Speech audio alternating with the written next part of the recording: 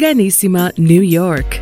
Your exotic skin, hair, and beauty source, and your one-stop shop for all your natural and organic skin and hair care, featuring authentic organic Moroccan oil and prickly pear seed oil and much more. Bringing you only the best, straight from the source and proudly produced in the USA. So what are you waiting for? Shop today. Organissima, New York. Your beauty is our duty.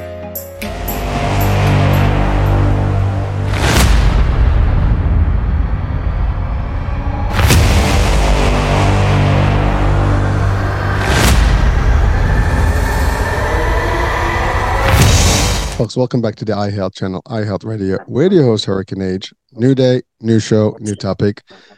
Great topic, must-watch topic, perfect timing topic. We are in the pretty much the last days of June, and that leads into July, which is Fibroid Awareness Month. Uterine fibroid discussion is a must.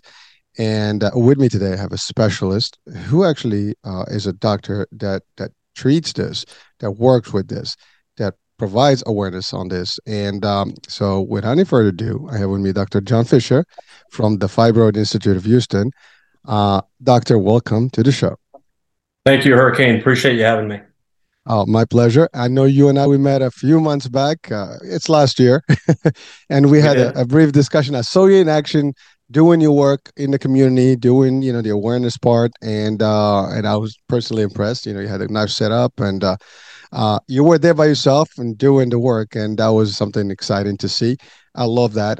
Personally, I just want to thank you for doing that, because there are different types of doctors out there. Not everybody is willing to actually go in the community and do the work and deliver and provides the instructions, or at least the guidance and the education live. And you're doing this as well. And I have to thank all the doctors actually that come on the shows, because that's what they're doing. Their mission is not only just to provide service, but also provide education to the world, and specifically to the folks in their communities. So, Doctor, welcome. Thank you. I appreciate that. Yeah, I've always taken a very personal approach to fibroid embolization, or treating uterine fibroids with embolization. I think education is a very strong component of any medical procedure, but especially this one, because a lot of women don't know about their options. And, there are just so many options, including uterine fibroid embolization, the procedure I do, but a lot of other options out there.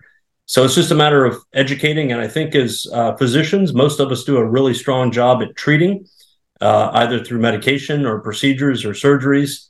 But where I feel that many of us fall short is on the educational part and really informing patients. And I've always taken a very personal and very heartfelt approach to education and educating patients and outreach in the community.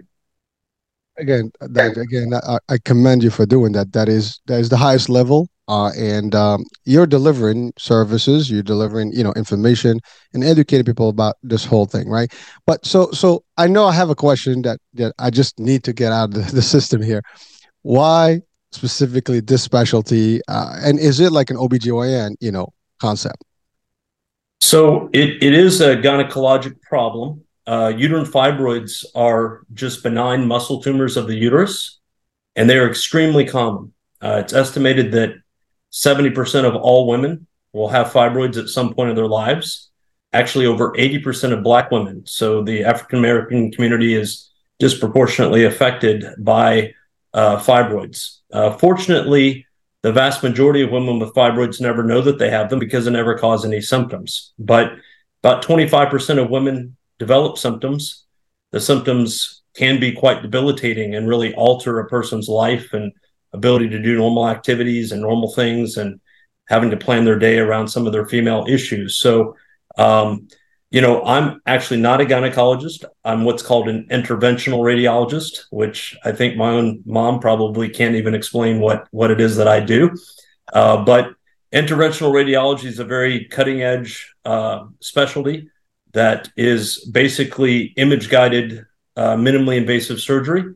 So when I was in the hospital, and I was at St. Luke's Hospital in the Texas Medical Center for 21 years, and while there, I did all kinds of procedures. But the common denominator to all of the procedures that we do in interventional radiology is that we don't cut patients open to do them. We do them through minimally invasive means, and we use image guidance, whether that be X-rays or CAT scan or ultrasound or MRI, to guide those procedures. Because since we don't cut patients open, we have to be able to see what we're doing. And so uterine fibroid embolization is one of those procedures that I did. It's really been a passion of mine since the very early part of my career. It's something that I've really had a special interest and special expertise in since I did my first case 23 years ago. And so while I did a lot of other things when I was at St. Luke's Hospital and on faculty at Baylor College of Medicine, this has always been my niche, what I really enjoyed doing. And I just find it very gratifying because of the success in treating patients with this technique. It's really become a passion of mine. So it really got difficult to provide the type of care, efficiency of care, really overall quality of care. It got more and more difficult to do in the hospital. That combined with the evolution of the procedure to where we could do the procedure completely outpatient out of the office and send patients home the very same day, just a couple of hours after the procedure, really prompted me to start this practice, which was a little less than a year ago, about 9 months ago. And so now I think that we're able to do much better than we've ever been able to do for patients. And that's really what it's all about. Doctor, I have to say, I mean, to be honest with you, the closest, I'm in healthcare as well, and the insurance, and we obviously OBGYN, concepts are part of what we cover insurance. So we have doctors, we have nurses. I've worked also in a hospital settings, so it's and again, I'm surrounded by women in my family, so my mom, my daughter, my wife, and so it's always important to know these things as a person, and also as a just in a career path, right? And fibroid is not something, or uterine fibroid, it's not something I've actually was made aware of, known of. And to your point, I haven't heard my wife talk about it, or even people around my circles talking about it. I don't even remember seeing a clinic other than the first time seeing you. So is that a common practice? Well, like I said, uterine fibroids are very common, but patients often don't feel comfortable discussing it with family, friends, some of the female problems. So it's not always, some do, but many do what we call suffer in silence. And they may discuss it with their gynecologist or their medical doctor and their primary care physician, but they may not like the options that they're given. I mean, historically, the treatment for fibroids is a hysterectomy or open surgery, what we call a myomectomy, where they remove the fibroids from the uterus but leave the uterus behind, or a hysterectomy where they remove the entire uterus. And so many patients don't like those options because of the recovery time associated. Many, women can't be down and out of work or out of their normal daily routine or activities for 4 to 6 weeks during recovery from surgery. So this is an option, a less invasive option that is a very good option for many, not all patients, but many patients, that offers a shorter recovery time, less invasive means, so no scars or incisions, surgical incisions. So it's a very attractive option. But the challenge, since I started doing this procedure 23 years ago, and I've done thousands of these procedures, over 3,000, is always been to educate the public. And like I said, I've always taken education very close to my heart. And that education is on two levels. It's educating the general public and women about their options, so that more and more know about not only the uterine fibroid embolization, but other less invasive surgical means for treatment of uterine fibroids. And at the same time, educating some of my referring doctors, both gynecologists and primary care physicians, about, who benefits and who may not benefit from this type of a procedure. So education is really a two-pronged thing. It's at the physician level, physician to physician level, and also direct to the public and women who may suffer from fibroids, so that they don't have to suffer in silence. Well, thank you, doctor. So a few things. I know you mentioned they're kind of ulcers or tumors, right? If now, those I'm assuming benign and not malignant, or can they turn into like cancerous, and more dangerous levels? So, uterine fibroids are just benign muscle tumors of the uterus. Okay, there are very, very rare reports of malignant degeneration of fibroids, but most people will go their entire career and never see this. But it is, at least in theory, possible and has been reported. But the vast majority are just benign tumors of the uterus. So they don't cause any trouble as far as like cancer, but the symptoms that they can cause can be quite debilitating for women. And so I'm happy to review some of those symptoms, or at least the common symptoms, so patients know what to look out for. But that's my next question. Sure. What are we looking for here in terms of symptoms? Sure. So, when a woman, like I said, most women with fibroids never know that they have them. They may be diagnosed incidentally when they have a CAT scan or an ultrasound for another problem, or many times patients are diagnosed when they have their OB ultrasounds when they're pregnant, and their doctor will say, "Hey, you have a small fibroid or benign muscle tumor in your uterus," but they're not causing any problems. So, we, if I like to say, if unless fibroids are bothering a patient, we don't bother them. So we don't treat asymptomatic patients. And I've always said it's very hard to make an asymptomatic patient better. So generally speaking, if they're not bothering a patient, we don't treat with embolization or really anything else. But common symptoms that patients experience as a result of fibroids, the natural history of fibroids is that they tend to grow slowly over time. There are exceptions to that, like when the hormone levels are higher, as like during pregnancy, or if a patient's taking exogenous hormones, they can grow at a much more rapid rate. But typically they grow maybe a centimeter or less, slightly less per year. And the larger the fibroids get, the more symptoms they tend to cause. And so when a woman starts experiencing symptoms from her fibroids, those fibroid symptoms usually fall into one of two categories. There are the bleeding symptoms, which are heavy menstrual cycles, prolonged menstrual cycles associated with very heavy flow, oftentimes in blood clots, and in more severe cases, resulting in anemia or low blood counts, and in very severe cases, even the need for a blood transfusion.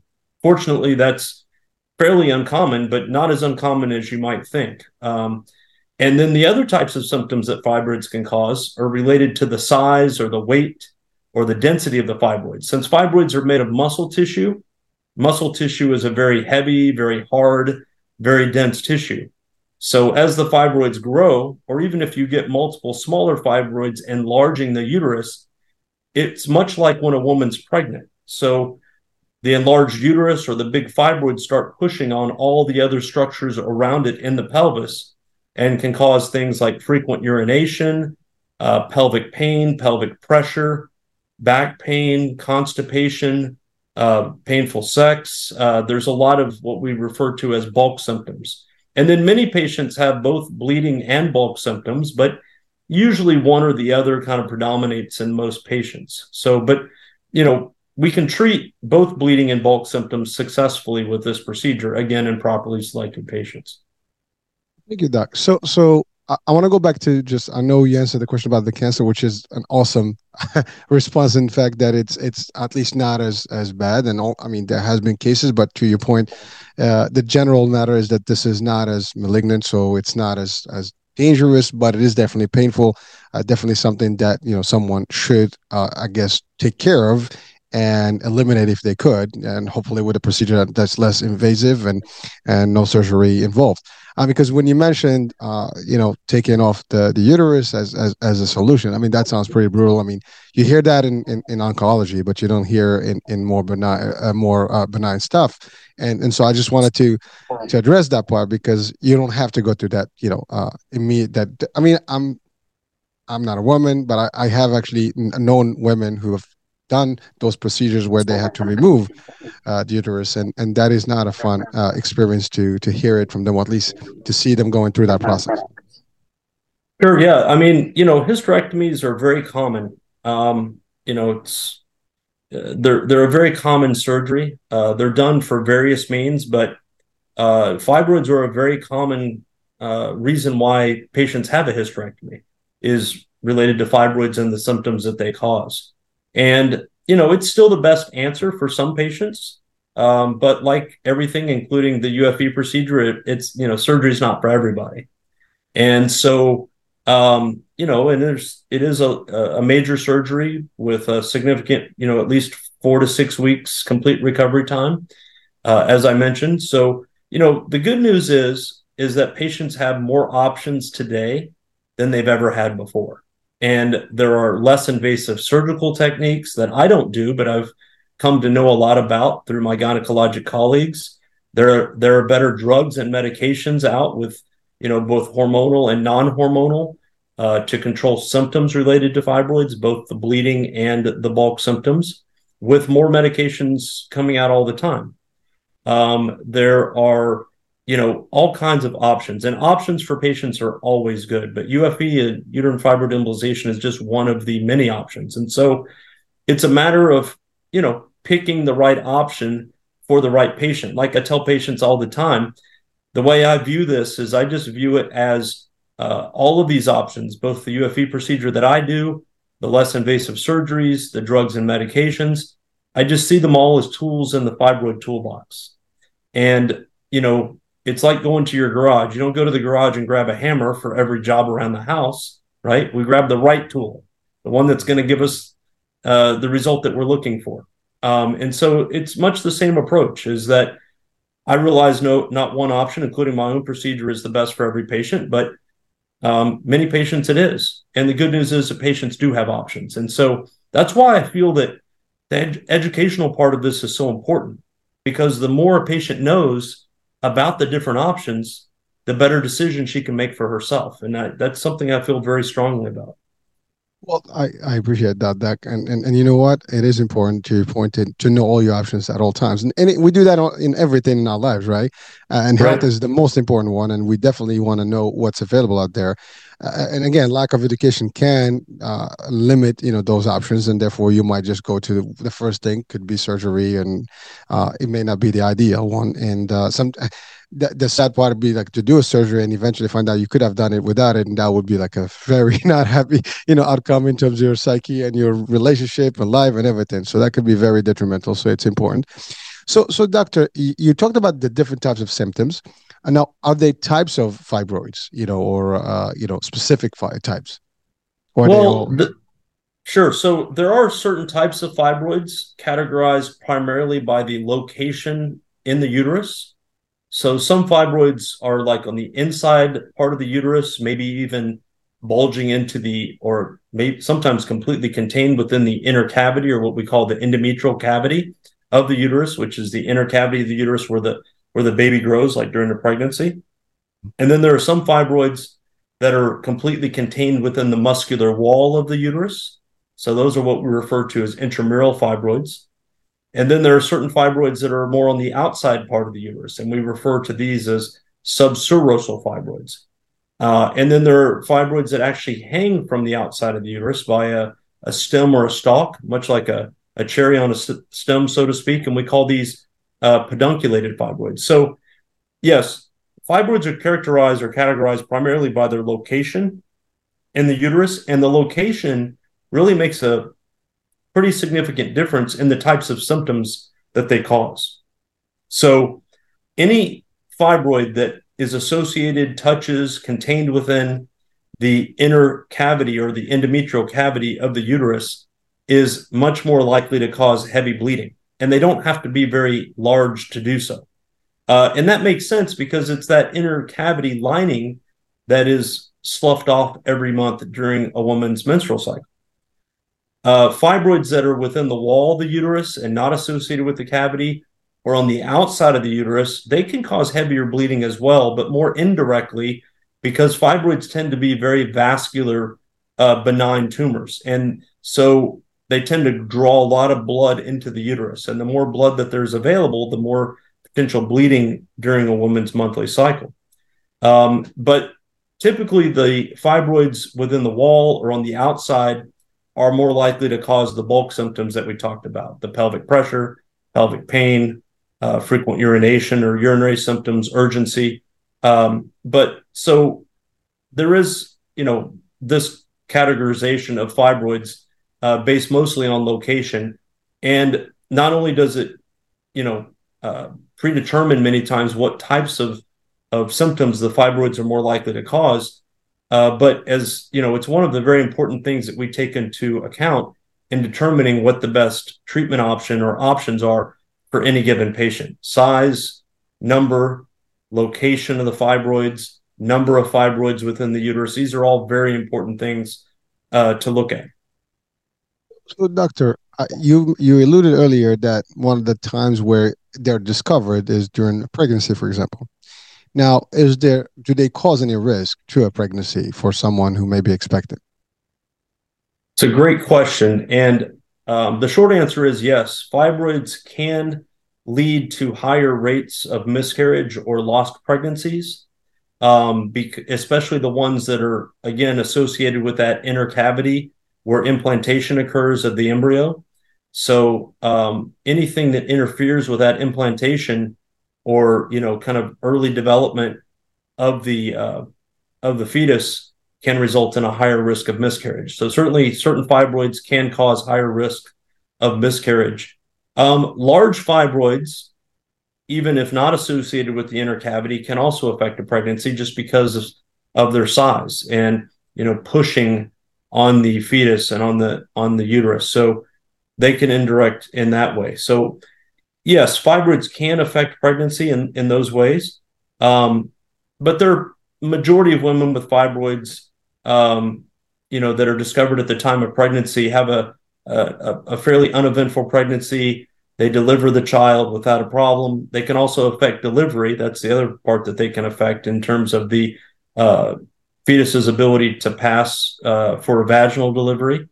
But all of these are possibilities, but I think the majority of women with fibroids that are diagnosed incidentally at pregnancy, their pregnancies go fairly unremarkable, don't have any issue with the fibroids. But it's a very common story that we hear, since fibroids are hormonally dependent and tend to grow more quickly during pregnancy, it's not an uncommon story that we hear a patient say, I never knew I had fibroids.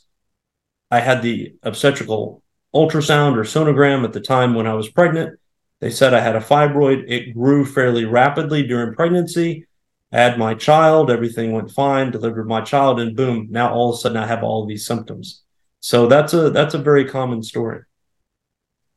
So doctor, you mentioned earlier about I guess the African American community or Black community as having a higher risk. Is there a genetic predisposal to having fibroids? Is there an age group that is actually more at risk than other? Sure, absolutely. There is 100% a genetic component to fibroids. So if a woman of any race, if her mother or sister or first degree relative has had fibroids, she's at much higher risk even than the general population of having fibroids. And like I said a moment ago, it's estimated that 70% of all women, regardless of race, have uterine fibroids, but a majority, fortunately, remain asymptomatic. But yes, the Black or African American community is disproportionately affected by fibroids because they're 80% or greater. Again, majority remain asymptomatic, but it's a problem for all women, for sure. But how about age? I mean, you mentioned that women can have the whole life and they can have them, but asymptomatic, so nothing is clear. But is there a particular age where that is more, a higher risk or higher percentage of the population that does, I guess, show with symptoms? Sure. While fibroids can develop earlier, I've seen women in their 20s develop fibroids. This is relatively uncommon for a 20-year-old to have significant symptoms related to her fibroids. The majority of fibroids that we see, especially those that are asymptomatic, are women in their late 30s or 40s. That's kind of the peak age group, maybe 35 to 50. Fortunately, after menopause, when a woman reaches menopause, which every woman's different. Some women go through menopause earlier, some later. Again, there's a genetic predisposition to that age. But the average age of menopause for most women is early 50s, maybe 50, 52. So when a woman goes through menopause and her hormone levels or estrogen levels shrink, the fibroids will shrink and die on their own. So, and new fibroids will not form, in part because they're dependent on the hormones to develop and to live. So it's menopause is a process. And so during that menopausal process, which can take months, maybe even years for a woman to complete, fibroids can remain symptomatic, but eventually they will shrink and die on their own, and their symptoms will go away after a woman completes menopause. So you talked about hormones as a key trigger.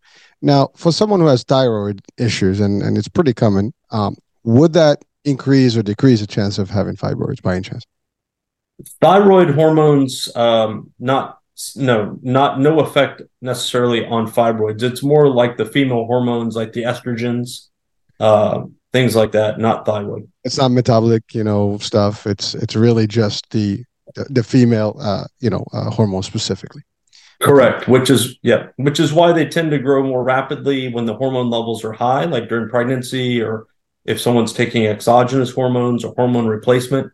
And the same reason why they shrink and die on their own after menopause when those hormone levels go down. So then let's talk about the big elephant, I guess, in the room. I mean, with I guess that I guess in today's society, sex is a predominantly a regular activity, and there are a lot of means of, I guess, precautionary means, against pregnancies, and there's a lot of pills with hormones based, and even there's like the what do you call it? Other means that actually prevent, such as I forgot the name now.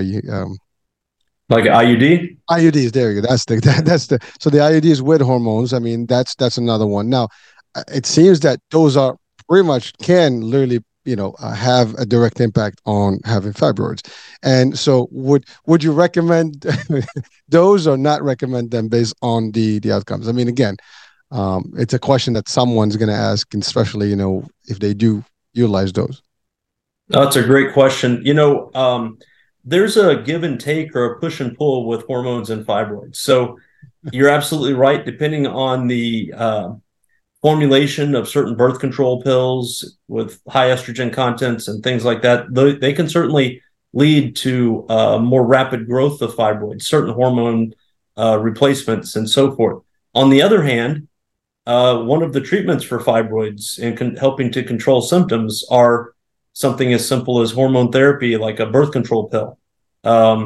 Usually something with a lower estrogen level, but can be very effective in reducing symptoms in some patients, and is oftentimes the first line treatment that a patient may be placed on by her gynecologist.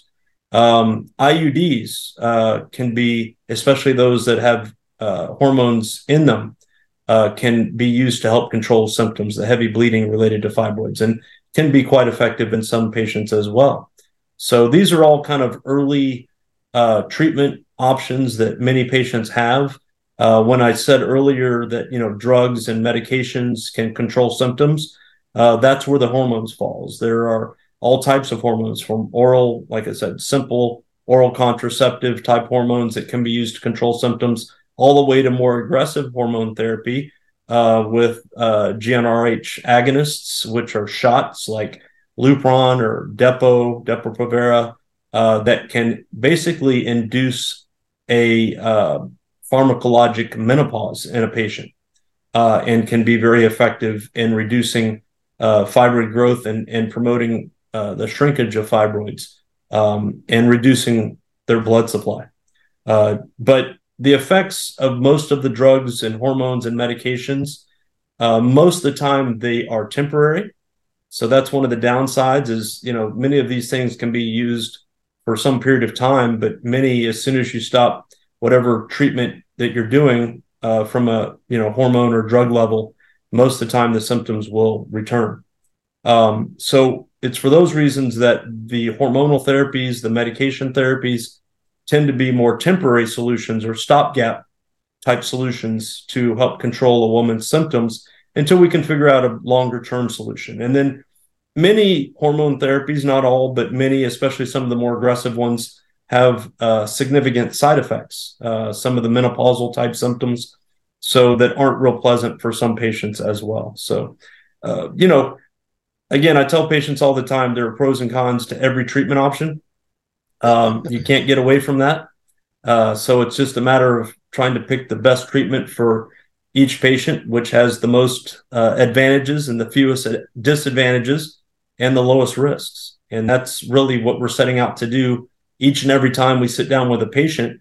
And, if they're a good candidate for the fibroid embolization procedure, that's fantastic. But if they're better treated with something else, I'm going to tell them as much. So. Well, yeah, but doctor, I thank you for breaking it down. I mean, I love it. I mean, we have the whole picture, but the concept is that it sounds like those are like symptom, treatments, or just kind of you can live with it as long as you have a treatment. You don't feel it. It's like having a Tylenol for your headache and or pain, and you kind of bypass it and you'll feel good. But it's not really taking care of the real problem. I mean, ultimately, a solution would be to eliminate those fibroids, and therefore Correct. either surgery or to a minimum invasive, solution such as your procedure, and those would be like the outcomes that probably would be more, ideal. But people have to make that choice, of course.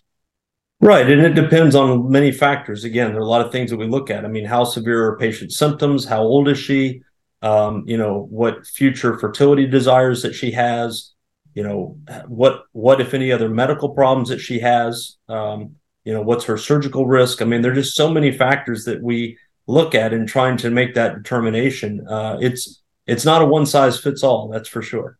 But like I said earlier, the good news is that patients have many more options today than they've had in the past, and options for patients are always a good thing. It's just that, and it's not necessarily the fault of physicians in general. I mean, everybody's stretched for time. Everybody doesn't have the time necessarily to spend with patients to educate in the way that I really feel like that we should. It's one of the things that I love about my current position and practice is, no longer being in the hospital and pulled 5 different directions. I feel like I really have the time needed to spend with patients to really explore their symptoms and explore the different pros and cons and explain and educate. And that's, like I said, that's a very important part of all of this. Thank you, Doc. And by the way, again, when I met you, it was a weekend, so you actually do, what most other doctors probably would not do.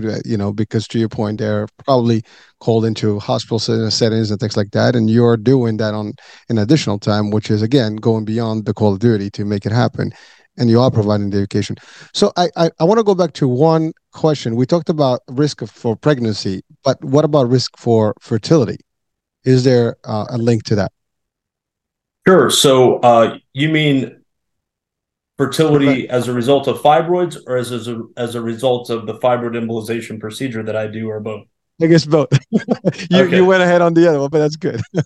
So yes, I mean, fibroids can affect fertility by the ways I stated earlier, by interfering with normal implantation and early growth of the embryo or fetus, and can lead to higher risks of miscarriages. So that certainly can affect certain, again, the ones typically on the inside lining of the uterus, the submucosal fibroids, the intracavitary fibroids. And then as far as our procedure, so there are just some unknowns with uterine fibroid embolization in terms of future fertility and pregnancy. So if a patient has a desire to maintain or potential desire to maintain fertility, we just have to be on the same page and have a discussion about what we do and what we don't know about future fertility and pregnancy after a UFE procedure. And what we do know is that it is very possible to get pregnant and have a normal child, normal pregnancy after a UFE. It's been reported hundreds of times in the medical literature. It's probably thousands more cases that have not been reported, including quite a few of my own patients over the years. But what we don't know is whether there's any increased risks of infertility, complications of pregnancy, birth defects, any of those sorts of things in a pregnancy after a UFE procedure. And no one's ever shown that there are. No one's ever shown that there are not. So that's why I'm saying there's just some unknowns. So again, those factors are an important part of our determination on which patients are a good candidate for our procedure, which patients are better served by something, another treatment option that we don't do, that their gynecologist has to offer. So it's all part of the determination and a very important part of that. Thank you, Doc. Now, you talked about the symptoms and what they look like, but now if someone doesn't have any, should they be looking to just double check to make sure that they've not? Because early prevention is like everything else, right? You want to be detecting things before it's too late. If you're having symptoms, you're already like at a different stage. What is the recommendation there?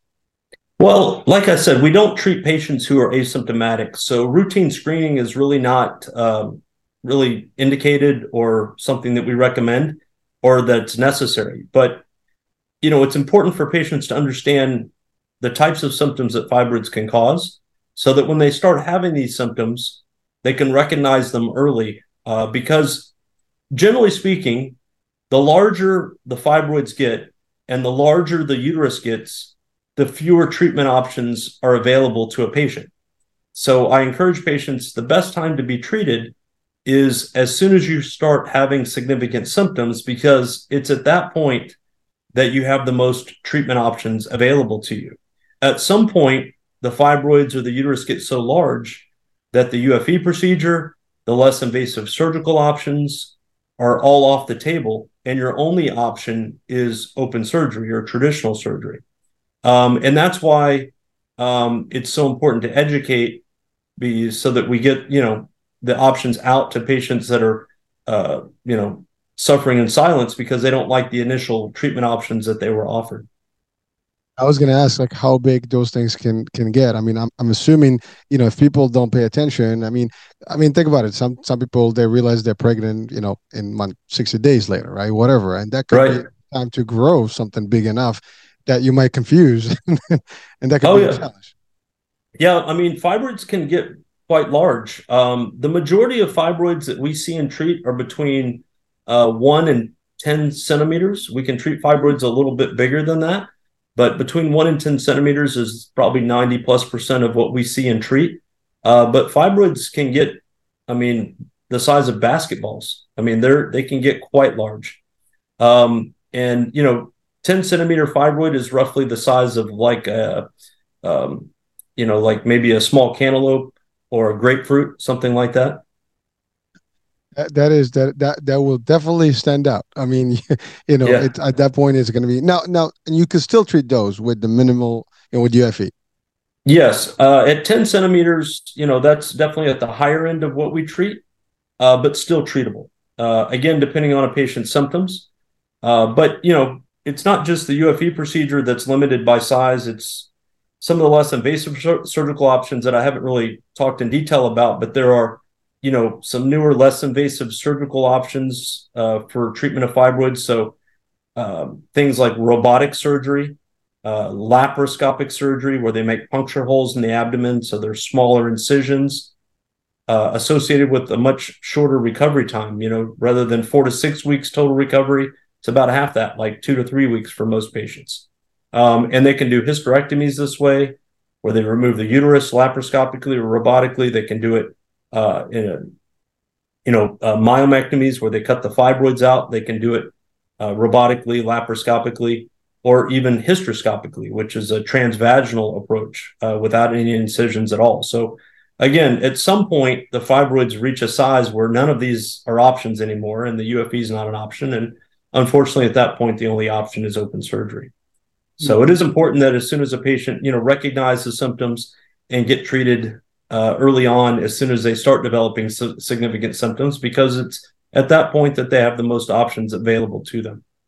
Thus, the importance of education, because if you don't know, you're not going to know until it's too late. So we want to make sure people are aware. So I don't know how many of your listeners actually know what UFE is, or what uterine fibroid embolization is.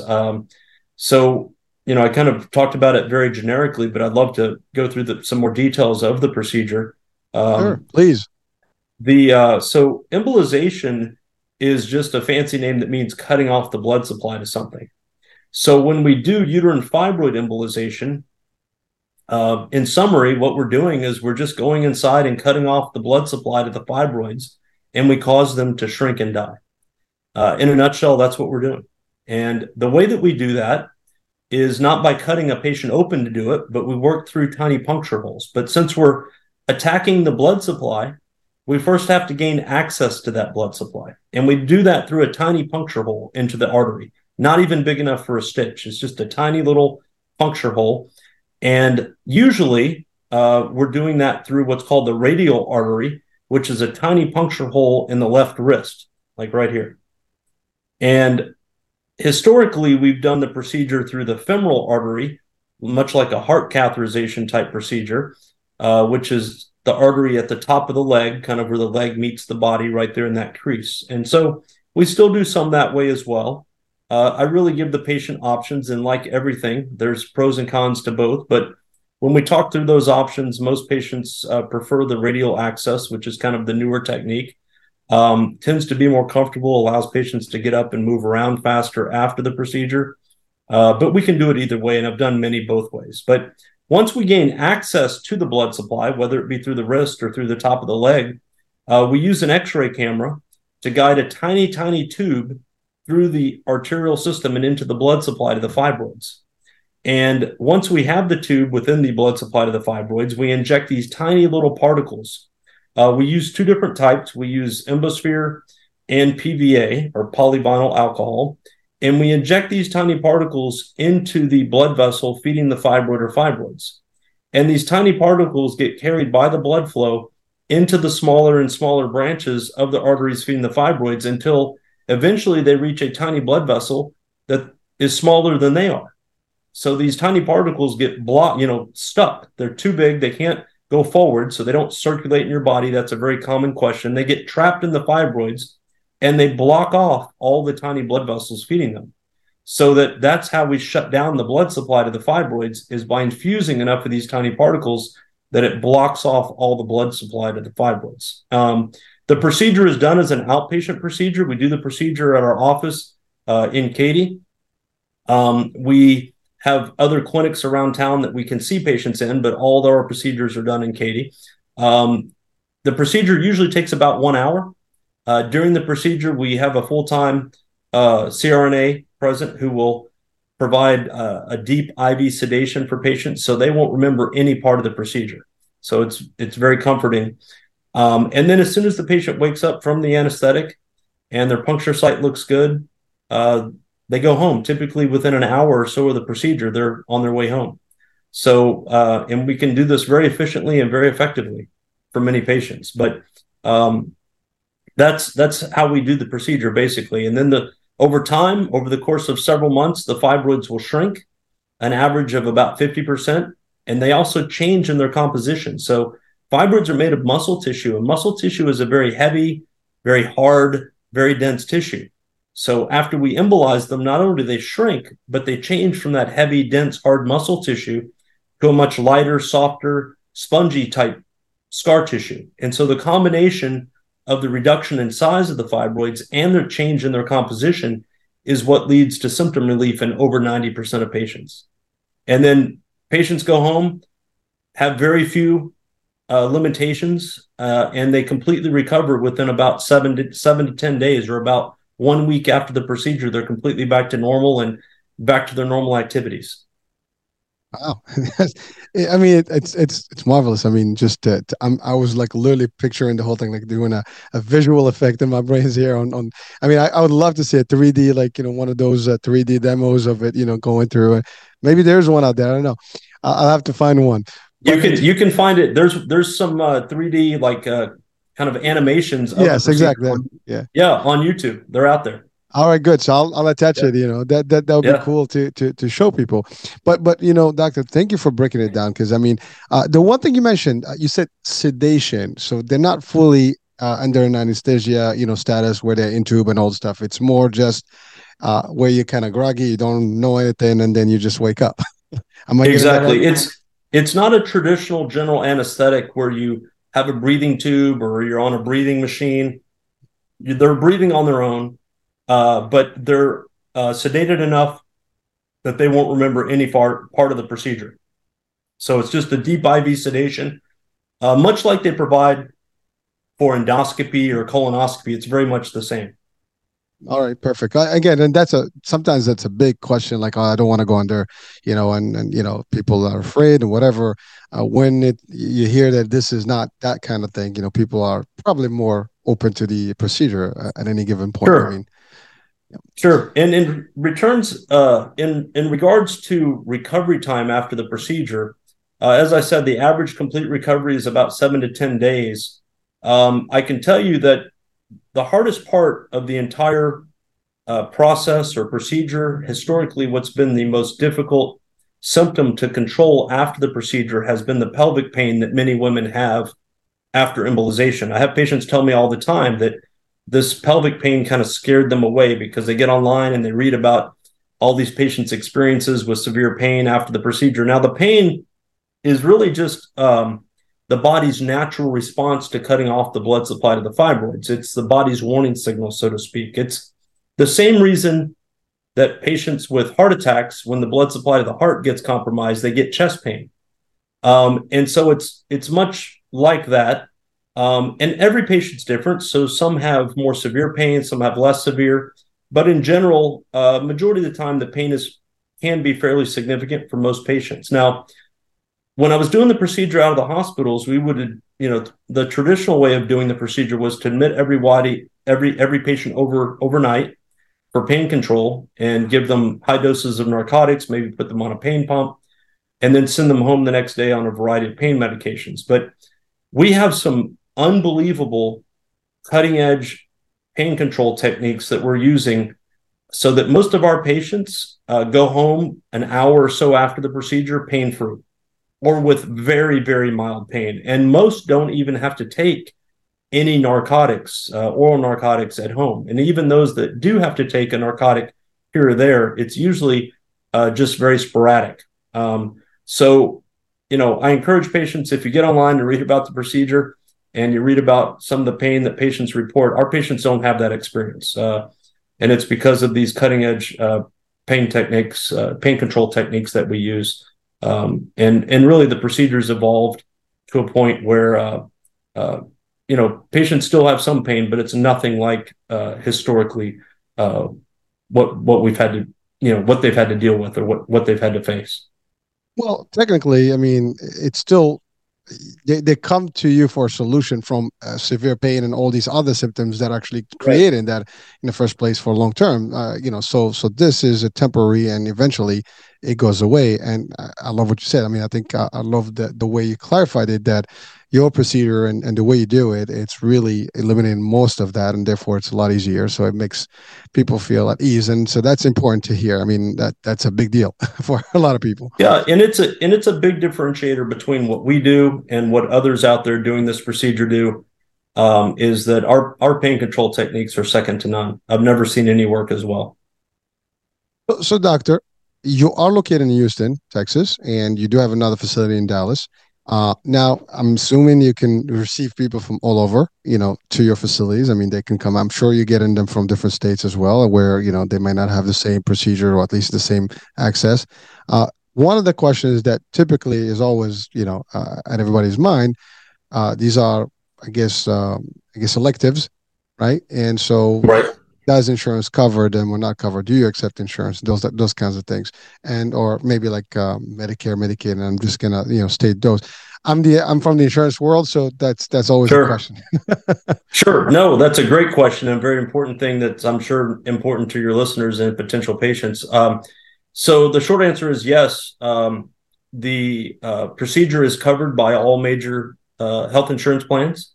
Was not the case when I started doing the procedure 23 years ago. It was a very different environment, but the data and how well the procedure worked for many patients became, with any new procedure, there's a trial period where insurance companies consider it to be experimental, but we're well past that now. and it's covered by all major insurance plans. And we're in network with pretty much all the major plans as well, many of the marketplace plans, Medicare, Medicaid. So there are very few things that we don't accept or that we're not in network with. And you're right, so the Fibroid Institute Houston is part of the Fibroid Institute Texas. So I do have colleagues, Dr. Slonim and Dr. Reddy in Dallas, that offer the same procedure, the same, cutting edge pain techniques, pain control techniques, and the same level of expertise in Dallas that we offer here in Houston. And so we do have offices in Dallas and Houston. In Houston specifically, we have clinics in Katy, Sugar Land, Clear Lake, and just opened a clinic in the Woodlands as well. And there are several locations in Dallas. So we try to make it as easy as we can on patients. We offer telehealth visits or televisits. Probably half or so of our new patient consultations are via computer, which really makes it easy and convenient for patients. So we just try to make it as easy as we can and go to the patient and offer clinic time if they want to see us in person in their area of town, and also via computer. Thank you, doctor. I mean, that makes it a relief for a lot of people that watch and listen now, especially in the Texas area, Dallas and Houston. But I'm assuming if someone from a different state, they may not have access to a similar process or procedure, they can consult with you guys via Zoom or some telehealth, and then ultimately you can book something with them where they can travel down and get it done. But it beats the alternative of not having it done, right? So, absolutely, yeah. We get inquiries from patients out of state, even out of the country, all the time. I know both myself and Dr. Slonim and Reddy in Dallas, the same. Yes, we can certainly treat patients, coordinate patients from out of the state, even out of the country. I know just within the past month or so, I've treated a couple of patients from as far away as Africa who came specifically for the procedure. So it is the vast majority of our patients come, at least in Houston, come from the Southeast Texas area. But I know in Dallas, we get referrals from all over Texas and outside of Texas very, very commonly. Well, Texas is a pretty big state. Exactly. It's the largest, isn't it? So it's got a lot of folks. Yeah. And I think, this is all that we do. We don't do anything else. We have picked the UFE procedure, which has really been our passion, and we're trying to take it to the next level and do it as well as we can and do it better than we've ever done it before. And so, we're very focused on that. And I think that's a big draw for many patients to know that, these clinics are doing this day in and day out. That's all that they do. And I think that kind of level of expertise and focus on one thing really, I think, goes a long way in providing the best possible care to the patient. I love it. So, doctor, there's two more things I want to ask because, they tend to always go hand in hand with health, right?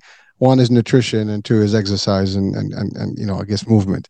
Certainly, the uterus is part of it's in the middle section of the body. And so there is a lot of activity. If you're doing some walking, running, any activity, there's definitely a problem there. If you have, severe pain or you have some sort of problem, right? Also, is there any nutritious, advice you can give us in terms of like something that can help, is there such a thing, by the way? First, exercise. So exercise, is an important part of staying healthy, obviously.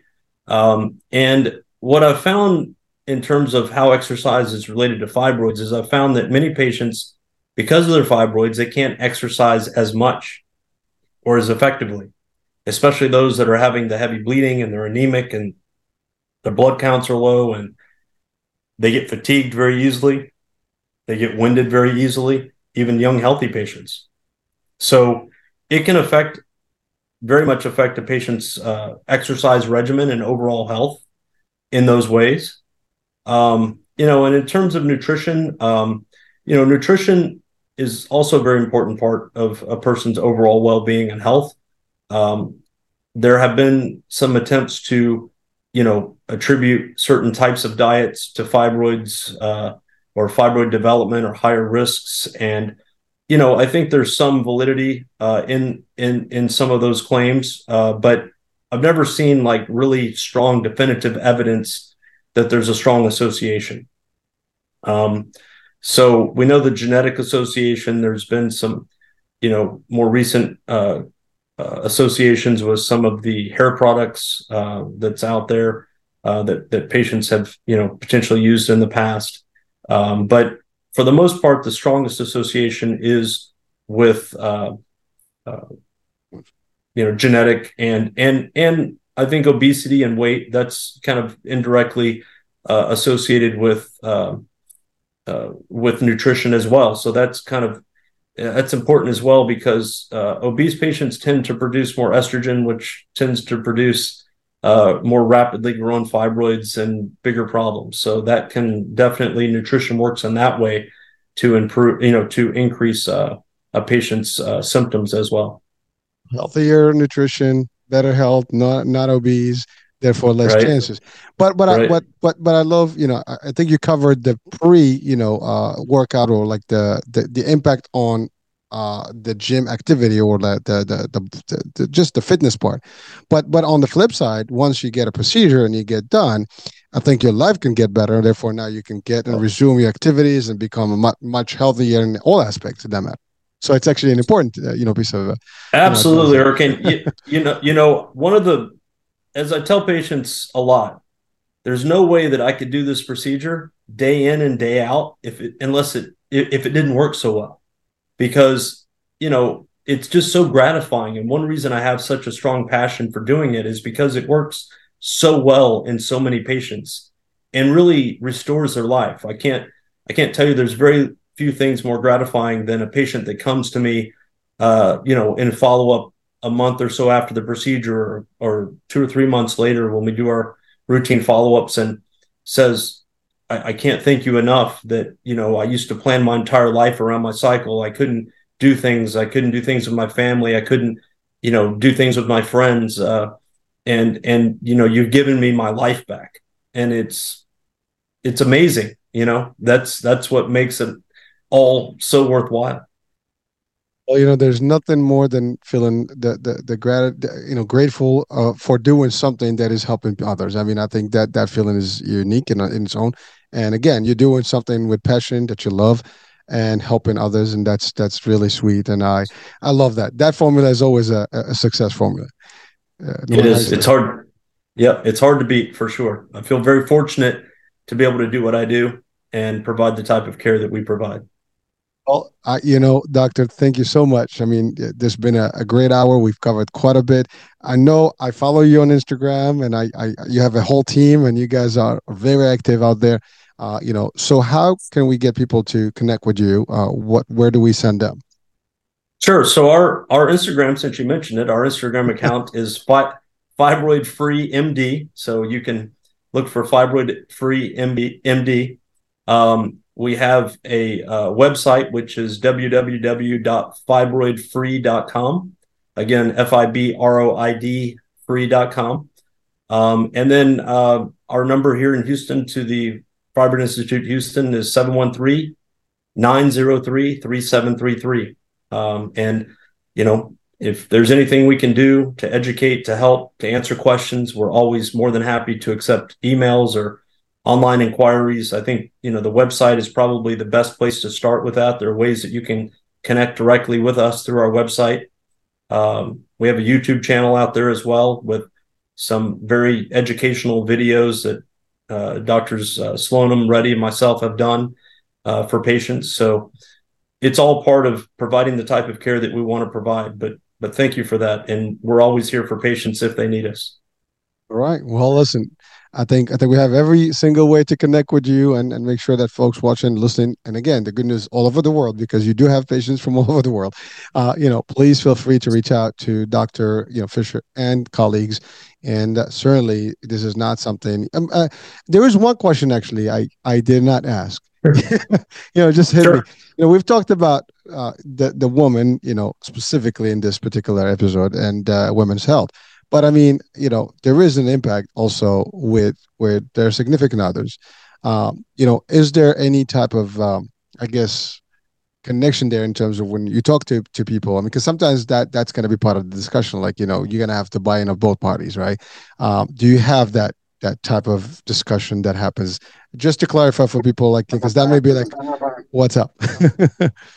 Yeah, no, I mean, I would say most patients that we consult with are, just the patient, the woman. But many patients, it's not infrequent for them to include their husbands in the consultation, whether that be live, in person, or via the computer or telehealth visit. And because, again, uh, fibroids can have such a dramatic impact on a person's life that it affects everybody around them, their families, their friends. I mean, so it is an important discussion to have, and I think many women want to have that support and emotional and physical support from their spouse or significant other, and we certainly encourage that. All right. So that's it was bugging me. I forgot about that part. Sure. All right. Well, doctor, thank you so much for being with us. And I enjoyed this exchange. I've learned a lot myself, and I know that a lot of people now have all the ingredients to actually know what to do and what to look for and where to go. So I think with that being said, we have the message out there, folks. There you have it. Doctor, thank you so much for being with us today. Hurricane H, thank you very much for having me. It's been a pleasure. Thank you. Honor and pleasure here. So, folks, there you have it. We'll be talking soon. New day, new show. I told you guys this was a must watch, and this is the month. So, hey, we're going to spread this word out there. And just look forward to, taking it to the next level. Hopefully, you don't have to deal with fibroid, but if you do, we have a solution. That being said, we'll be talking soon. I'm Hurricane H. Bye for now.